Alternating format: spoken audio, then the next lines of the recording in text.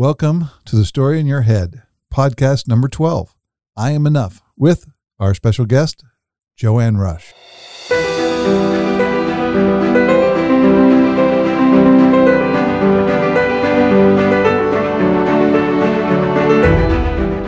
So welcome to today's podcast. Today's topic is I am enough.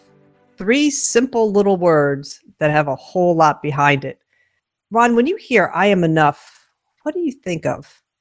The first thing that comes to my mind is being able to take whatever has happened in the past and to not have it living in myself today, right? Because there's all those things that I have stories that I've screwed them up, or I've done them really well, or there's, inside of some regret, some past situation that gets in my way that says there's some reason why I will not be good at whatever it is we're getting ready to do. And that's the story of when I say I am not enough, that's what's showing up for me.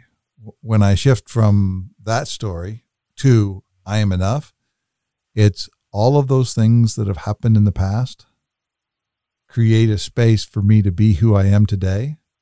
And I'm thankful, I'm appreciative, and I'm open to being able to bring all those gifts that I've built through all those situations and bring them into today's conversation and to contribute all the gifts that I am. So that's the first fundamental thing that shows up for me. Yeah, so thank you very much. Today we have an amazing guest. Joanne, when you hear that, what pops up in your head? What story do you create? Similar to Ron's, it's locating that everything that happened to me before prepared me for the moment I'm in and everything in the future, and I'm not missing anything. So I view life as not a setup or a gotcha game. So we weren't set up missing pieces we had to go find before we go off and do something. And I acknowledge that I couldn't be in the space I'm in today without everything that went before. And so I'm accepting and celebrating of that. And I'm looking for what's next. And it's that letting go of feeling anything is missing that would get in the way of the next thing I'm going to do or be. Wonderful. Ron, you got in a little bit to the story of I am not enough. So, like I said, 3 little words, great concept. I'm speculating, at least for myself, words I have to repeat to myself a lot. I am enough. My history is I am not enough was a more common story. How did you shift that? And how did life change for you when you could change the story and get rid of that little word not? You make it sound like it all happened in the past a long time ago, and it's not like I'm not sitting and work in this whole space every day of my life in every situation. The language that I tell myself, and for those of you who are not familiar with self-talk, the story that's going on in my head is, I get it. We're all scared. Me too. Yes, there have been times when I have failed and made up some story about some insufficiency in my life or myself that created a space for me to say, oh, I can't do this, or I'm not enough, or I'm not smart enough, fast enough, strong enough, right? And we have stories from our youth up to today, which would be 56, come up on 57 years, of all the things where I wasn't enough, I wasn't enough to make happen what I wanted to have happen. But the story that I tell myself now has become one of my favorite words, is to surrender to that I am enough. And that's the word surrender, which means to give up, like to give up. I give up, right? To surrender to I'm enough versus trying to force myself to be enough or to force something in that space, but just surrender to I am enough right now. I have no regrets about what happened because it created the space for me to be who I am today. And when I started to do that 8 years ago, and using that language, because before that I was working to really change myself, right? Versus just to surrender to I am enough.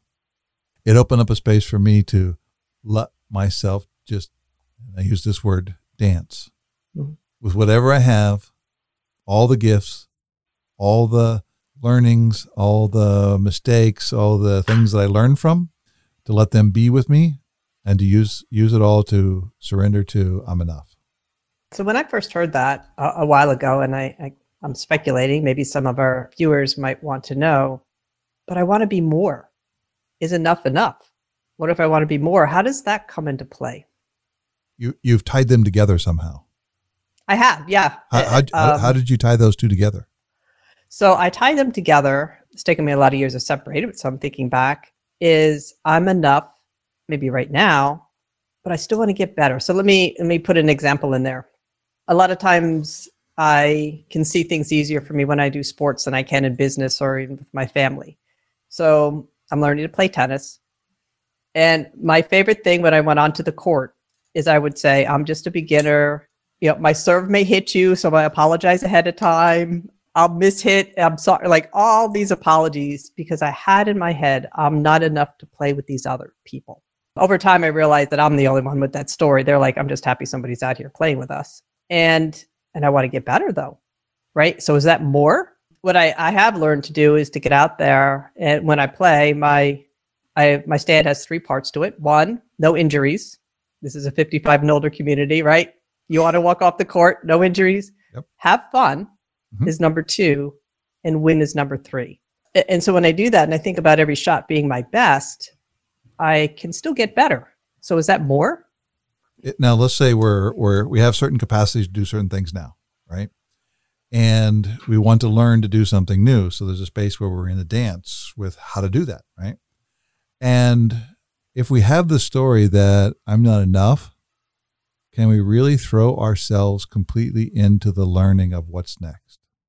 Or are we in a space of like going like, well, I'm not going to make this work. This is not going to happen. I'm not strong enough. I don't know if I can hit this. I don't know what I'm going to do. This is not going to work out. Or if we have a different space where we say, no, for right now, in this moment, in this second, everything that I've done is create a space to where now I can go out and let it all go and just be enough, right? And let it happen and be open to getting better. Thanks, Rhonda. When I go out to tennis and do the story, I'm pretty centered in self-pity, right? And as we've said in the past, when I do a mishit, it's like, see, I could prove to myself. But what I have shifted over the last couple of months is, okay, yeah, that happens. The next one won't be that way, right? And I love how you put it, be open to getting better. So thank you, Ron. So Joanne, what are your thoughts on what is enough, what is not, what is surrender, all sorts of things there we just went through. So what comes to you? So thanks for triggering me. So I've been sitting here going, she's going to ask. So what helps me is to view myself that I am a work in progress. And that always allowed me to be in the moment. I'm in any number of interim situations on the way to a level of some knowledge, something that I'm not yet at, but I'm progressing toward it. So it gives me a space to be not, I might want to desire to be good, really good at something, and I'm just starting. Well, I'm where I have to be on the way to getting really good, and there's no other choice. I'm a work in progress. I'm on my way to being good. I'm enough to get started, and I'm enough to go all the way through all the spaces that I have to do. And the other part that helps me is to accept and open that I always am open for and in need of help. So being enough doesn't mean I don't need help. So clearly that would imply there are going to be situations where what I would like to have ready at hand to be able to take care of something I care about or produce something I want to produce is more than I'm capable of delivering. And that's where the help comes in. So it may seem like being incongruous of both being enough and needing help, because that would imply you're not enough. No one human is enough. We all need help. And so I let go of the situations where I'm not all that it is possible to be, but I'm enough for what I need to do next. And then I don't carry anything into why I'm not different than I am. And that's where it really came, is how do you get rid of all of that? And it's something to notice and work on. That's not like, oh, good, they're all gone. It's like, yeah, no. But when you notice it, you can let go of it quicker and get on to whatever it is you need to move forward. When I listen to your story, Michelle, about those moments of self-pity, and I have those too, in that moment, that wasn't were you in your best place for learning tennis or having fun? You're probably okay at not getting hurt, but what about the other things you were trying to produce? Did that serve you well? And I think if it doesn't, then it's easier to let go. Yeah, thanks, Joanne. Any stories where you can remember where you started maybe in the I'm not enough category, reminded yourself that you are enough, and things shifted or changed for you? I can't think of one where I thought I wasn't enough, because back when that was my story, I would quit. So there weren't a lot of times I would work through it. I'd just shift what I wanted so it wasn't as painful. What comes to mind is a time where I probably could have gone there and didn't.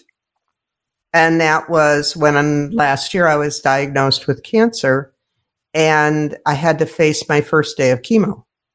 And I didn't know what chemo was. I mean, I theoretically did, but I've never gone through it. Nobody I knew had gone through it. I had no experience of it, didn't know what to expect. And the first day was going to be preceded by a lot of training. And in that moment, I realized there were a lot of places I could go about my situation, about what was going to come next, about absolutely everything that would have suggested to me that I am not enough to do what is coming for me. And instead, I realized, but I am. And instead, I celebrated. I tell people it's one of the best days of my life. It was a moment where I could realize that I had everything I needed to do whatever came next. And I really, truly was enough. And I don't think I would have come to that deep an acceptance of being enough if I hadn't had that moment to test it. Thank you, Joanne. An amazing story. And I want to acknowledge you since I've known you the whole time through that. Yeah, you were enough for me too. And you taught me a lot, and an amazing story and an amazing person. Thank you. Ron, how about you? Any stories you can think of that were influential or you remember in your life, or that you made that conscious decision to change your story of not to surrender, that you are enough? So I'll share a story about a year and a half ago, before the pandemic became the common conversation. And I was asked to speak on training. Somebody who was an entrepreneur group, and they had said, we'd like to have somebody who could speak about how to develop training for people, right? And in that domain. So they asked me if I would speak. I said yes, of which, I've trained a lot of people, but I'm not like a training expert. Like that's the space for that, right? When I got ready to speak to them, and I had my stories, had my strategies, and I remember getting up in front of, I think there was around 110 people in the room, and, all entrepreneurs, and had other people speak to them. And already many times they've gotten together to do this. And as I got up to walk up to the front of the room to speak, I repeated to myself over and over again, I surrender to that I'm enough. I surrender to all the gifts that I have can come out right now. And I have no idea where this conversation will go, but I'm going to have a lot of fun, and I'm going to be me, and it's enough. As I started the conversation, I really don't have a lot of memory about what I said or the dialogue. Like I was just being in the space with them, right? The individual who came and asked me to come speak at this group. So in a way I had their identity tied up into how I performed as well, right? Because they made the introduction and got me on the speaking list, right? And so when I got done, I was kind of going like, well, we had lots of dialogue, but, probably out of the 100 people, probably only 10 people engaged with me. So I was kind of, not enough because I only had 10 people engaged with me. Right? I just, said, did I take care of you? And his response was, dude, you killed it. Like the room is abuzz with what you were talking about, right? And I'm going like, God, we should have recorded this, right? Because like to see what it was I talked about. And when I surrender to all the things that I've created in the past, which means all the successes and those things we've just learned from, and trust that I am enough, it opens up a space for me to bring everything that I am into the moment. I think it's important for us to pull this apart, because somehow or another we get folded together to where, well, we need help and I'm not enough. And we go like, well, we need help, so I'm not enough, obviously, right? Because I need help and we're enough, right? Yeah. And like the way I pulled those apart is I am not enough is a psychological story in my head. That we need help, that's a biological fact of human life. We collapse them together and connect them in a way that we go like, well, we need help, so I'm not enough, because if I was enough, I wouldn't need help. They're two separate domains. One is every human needs help, fundamentally. Better help you get, better help you give, the better help you can get. And when we have a story that we're not enough, we're not able to give the best help we can. Therefore, we can't get the best help from others because they don't feel like they're enough. So you got like, this is a metaphor, keeping your candle under a bushel basket. You got two people coming together, bringing just part of who they are to the conversation. And both of them are scared. Yet if you could open it up and be authentic and surrender to you're enough, everybody gets better help. And we actually help that concern we have, which is, as humans, we need help, period. Let's give the best help so we can get the best help. And that means all the things that we did in the past create who we are today. And if you don't bring them in, you're not giving the best help. Thanks, Ron. A couple of things come to mind to me. First, I'll tell a story of where that was significant for me, and that I am enough story and the shift and the difference that it made. So I had a wonderful opportunity. The company I was working for was buying out another company, right? That we had owned a minority ownership in. We were going to own them now 100%. It was a company in Japan, and going from minority to 100%, which means that company now had to shift from being a Tokyo company on the Tokyo Stock Exchange, delisted, and now a subsidiary of a US company. So pretty traumatic. So we sent over a team of executives to work, and I was selected to go over as the interim CIO, the Chief Information Officer in Japan, and they were about a $2 billion company. So I remember sitting around my first meeting in the leadership team. Fortunately, most things were in English, so everybody had headphones for translations as you kind of work through it. I had a staff of about 150 people, of which maybe 5 spoke English. And it's like, okay, this is going to be different. And the first thing that popped into my head is I looked around and like, these people are amazing. What am I doing at this table, right? How am I here among all these others so that I'm not enough? And the reason I'm telling that story is somebody, the COO actually came to me one day and he's like, he looked at me and he goes, you belong here. And the reason why that hit me, it's like, so that was the story in my head, that I'm not enough. And you think you're holding it to yourself, but everybody can see it, right? So yeah, the story leaks out through whatever pores and cells that you have in your body, and people will notice. And I'm like, all right. And we sat down, we talked for a half hour, and I changed my story time enough, and I belong at this table. And it was probably the best 2 years I had, right? Working with this group, I'd learned so much about how to run a company because I was right there in the midst of an executive team of a $2 billion company. Yeah, working with the staff was a little challenging. I had a translator with me the whole time, and there are some English words that don't translate to Japanese, which, okay. I had to work through some of those, but it made a difference. And so for me, that's very impactful because others can see it when you have that story more than you think. You think you can hide it to yourself, and you really can't. And your performance kind of shows it. So that for me was a big story of shifting from I'm not enough. The hidden one that I used was I don't belong because I'm not enough. So yeah, I deserve to be here and I can contribute. So that is my story. So I want to kind of key off of that. And you said a little bit of this, Ron, is what do you do when you see somebody else with that story? How can you help them, right?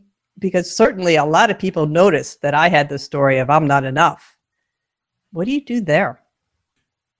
First step is to pay attention so that you can notice whether they have the story or not, right? Now, if we're in the world of I'm not enough and I don't belong here, it's hard to notice anybody else because you're still living in mainly your own head.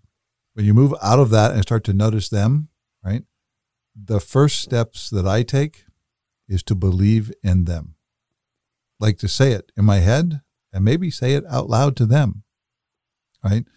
And to where that is how you see them, that is who you see them as. And then that space, you can share that with them. And then when there's the space is there to share that you believe in them and to acknowledge them for like that you're scared too. Nothing makes it okay to be scared like hearing somebody else is afraid too.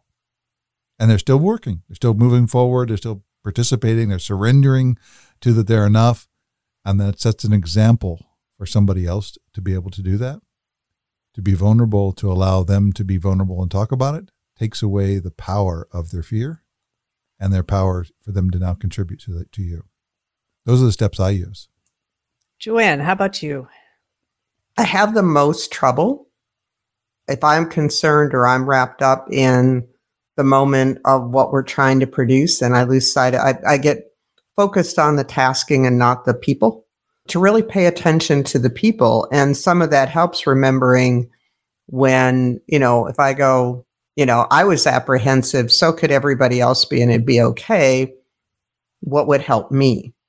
And what do I tell myself? Those are the stories I need to, I hold if it worked for me, it'll work for other people. We're all human. I do still have trouble imagining certain people are scared.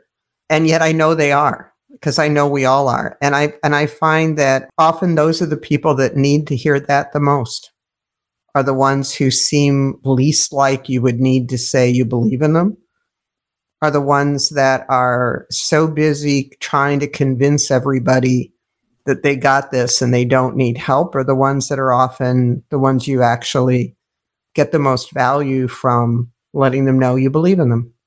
Thanks. Any stories of somebody that you believed in and the shift that it made for them?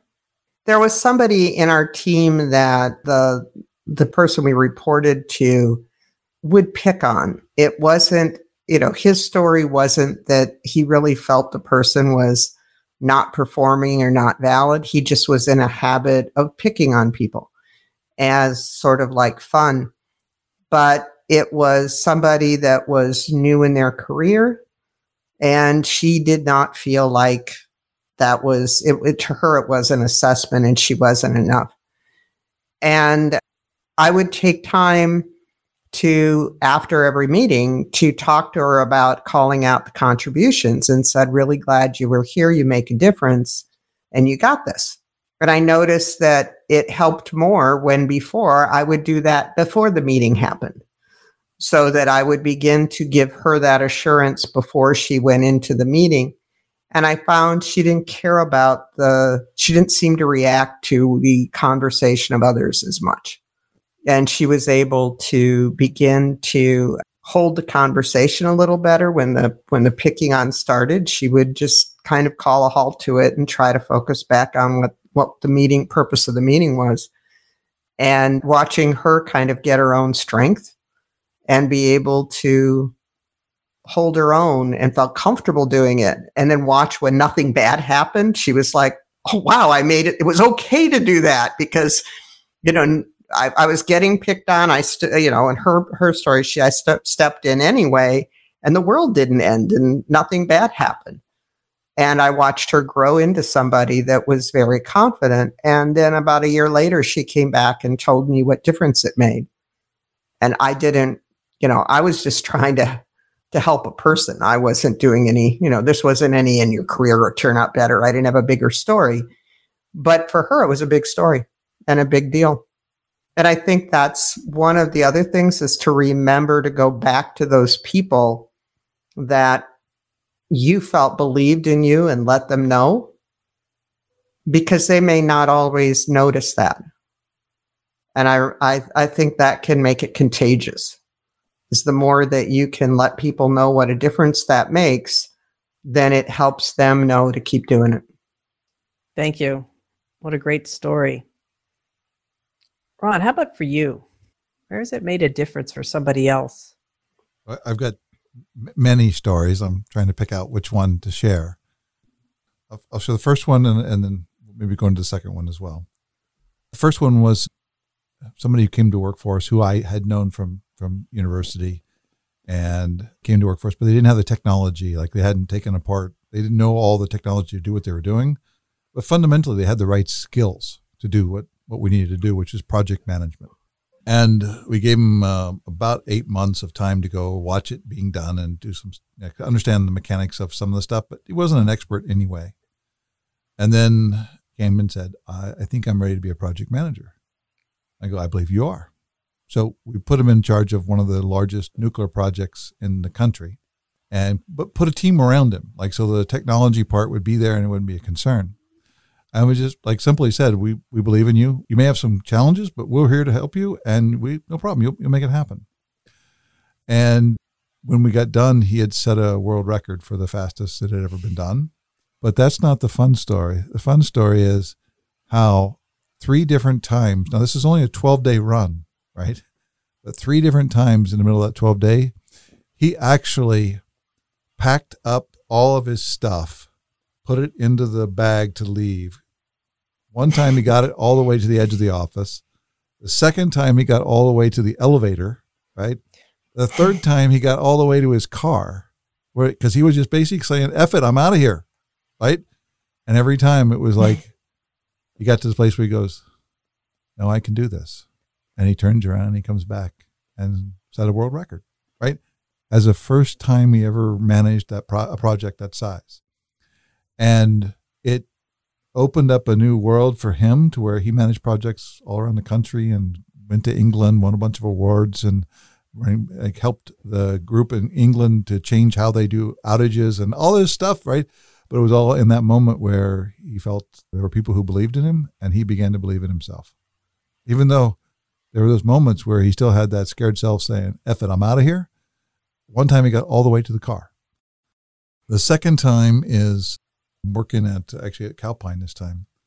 And I met somebody and I shared the story of who we are and how we believe in people and what they'll do. And I got, dozens of stories from people at Calpine where we believed in them and they went on to produce great things and continued to do so. Even some of them who've left and now own businesses. Not me, other guys. I've done that too. But there was one particular person who was in audit, right? And you know how that brings the fun to conversation when you say we're bringing somebody in from audit, right? And we had a conversation with him and I told him what we're up to and he was there for auditing, right? So he was what most people would consider the enemy, right?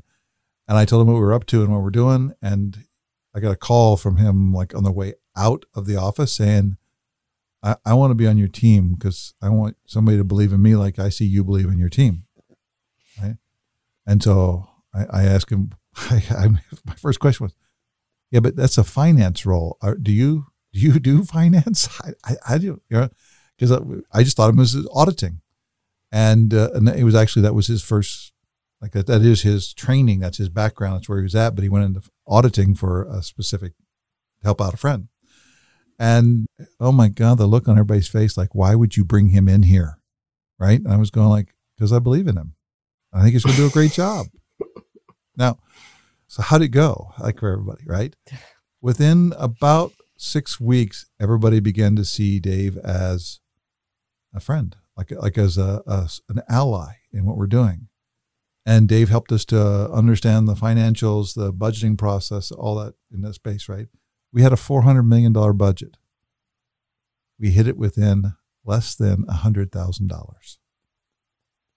We couldn't convince the people inside of Calpine that we actually did that. They kept looking at the numbers going nobody's ever hit their budget that close.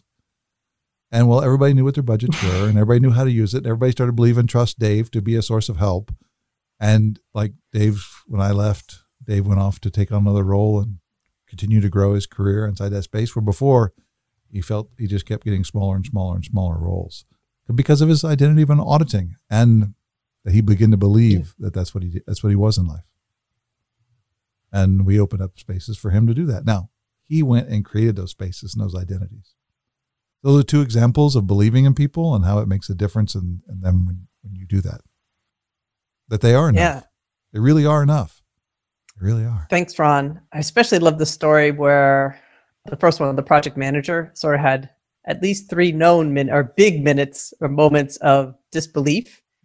And I know, at least for myself, they still occur, maybe not as often. I notice them a little bit more, and I can shift that story. So I'm just wondering, any practices you have to remind yourself that you are enough?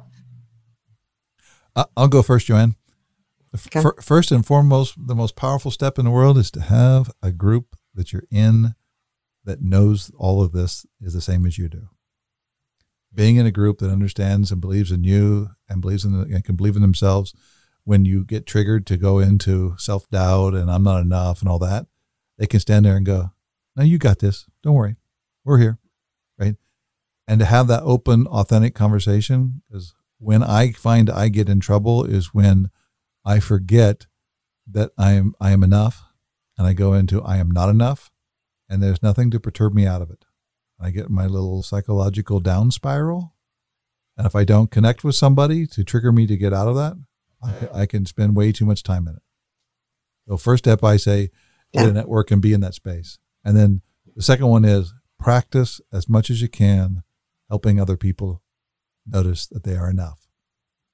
Because while you're helping them, you're also keeping that story in the foreground for you.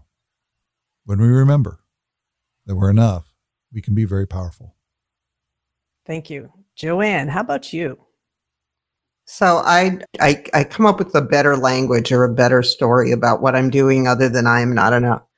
So one of them I do of, well, this isn't for me, or I'm not the best person for this. So see, there's nothing wrong with me, just for this situation, others would be better. And maybe I should just step out and give that other person a chance because I believe in them. And I noticed that I just start, it usually comes from when whatever happened wasn't what I meant to have happened, which happens more than I'd like to think. And in that moment, to just kind of, what I find is I give it a little bit of time. There is a great story I learned from reading a book called Tuesdays with Maury. It was written by Mitch Albom, and he had interviewed a mentor of his who had ALS. And the story is, Mitch said, well, don't you ever get frustrated? And here's this guy with advanced ALS. And he says, well, yeah, I can get frustrated about my situation. I never give it more than 15 minutes. So I felt, well, if somebody in that situation can allocate 15 minutes, I'm going to give myself 5. And I just let for 5 minutes just go everywhere on it, because I find that I actually don't like that feeling at all. And if I really surrender into it, I'll pull myself out of it, because that's not where I want to be. So you kind of go wallow in it a little bit and then put it on the shelf, get rid of it, and keep going, because that's not me.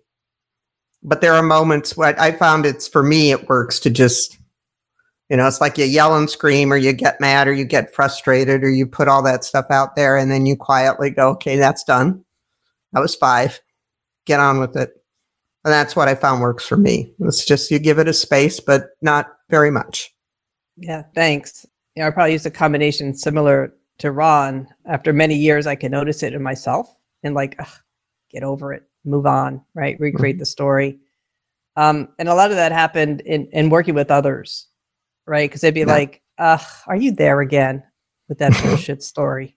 I am so tired of that story of yours.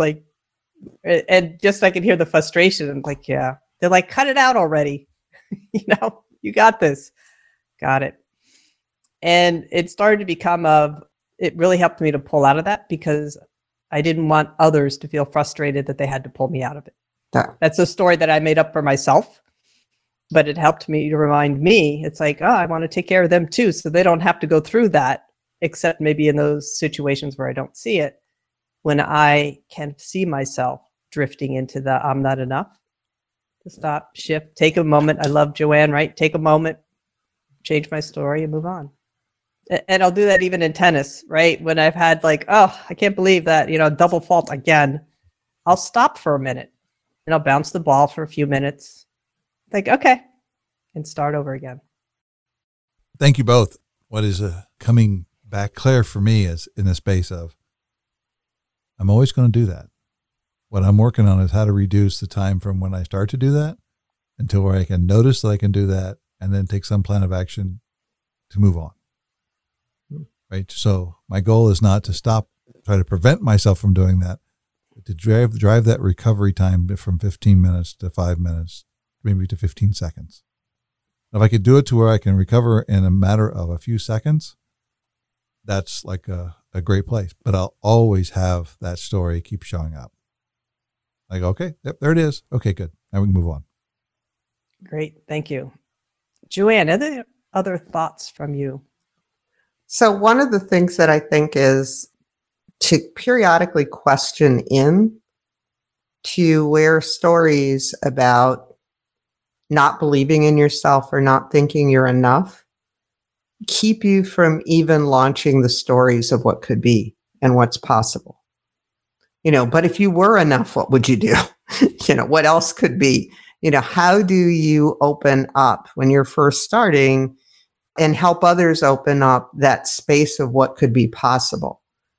We get pretty good at limiting ourselves to stay within our safe zones and, hide from the places where we think we're insufficient or might get called out. It's hard to come out of that. And you're so used to not thinking about what could be, you may forget a little bit or atrophy a little bit on the what could be possible. So I've been practicing on how to have that conversation with others to what are the questions you can throw to them, and therefore find the ones at work that I can throw to myself that are, well, think bigger than that. What could be possible? What are you closing out because you're busy being not enough?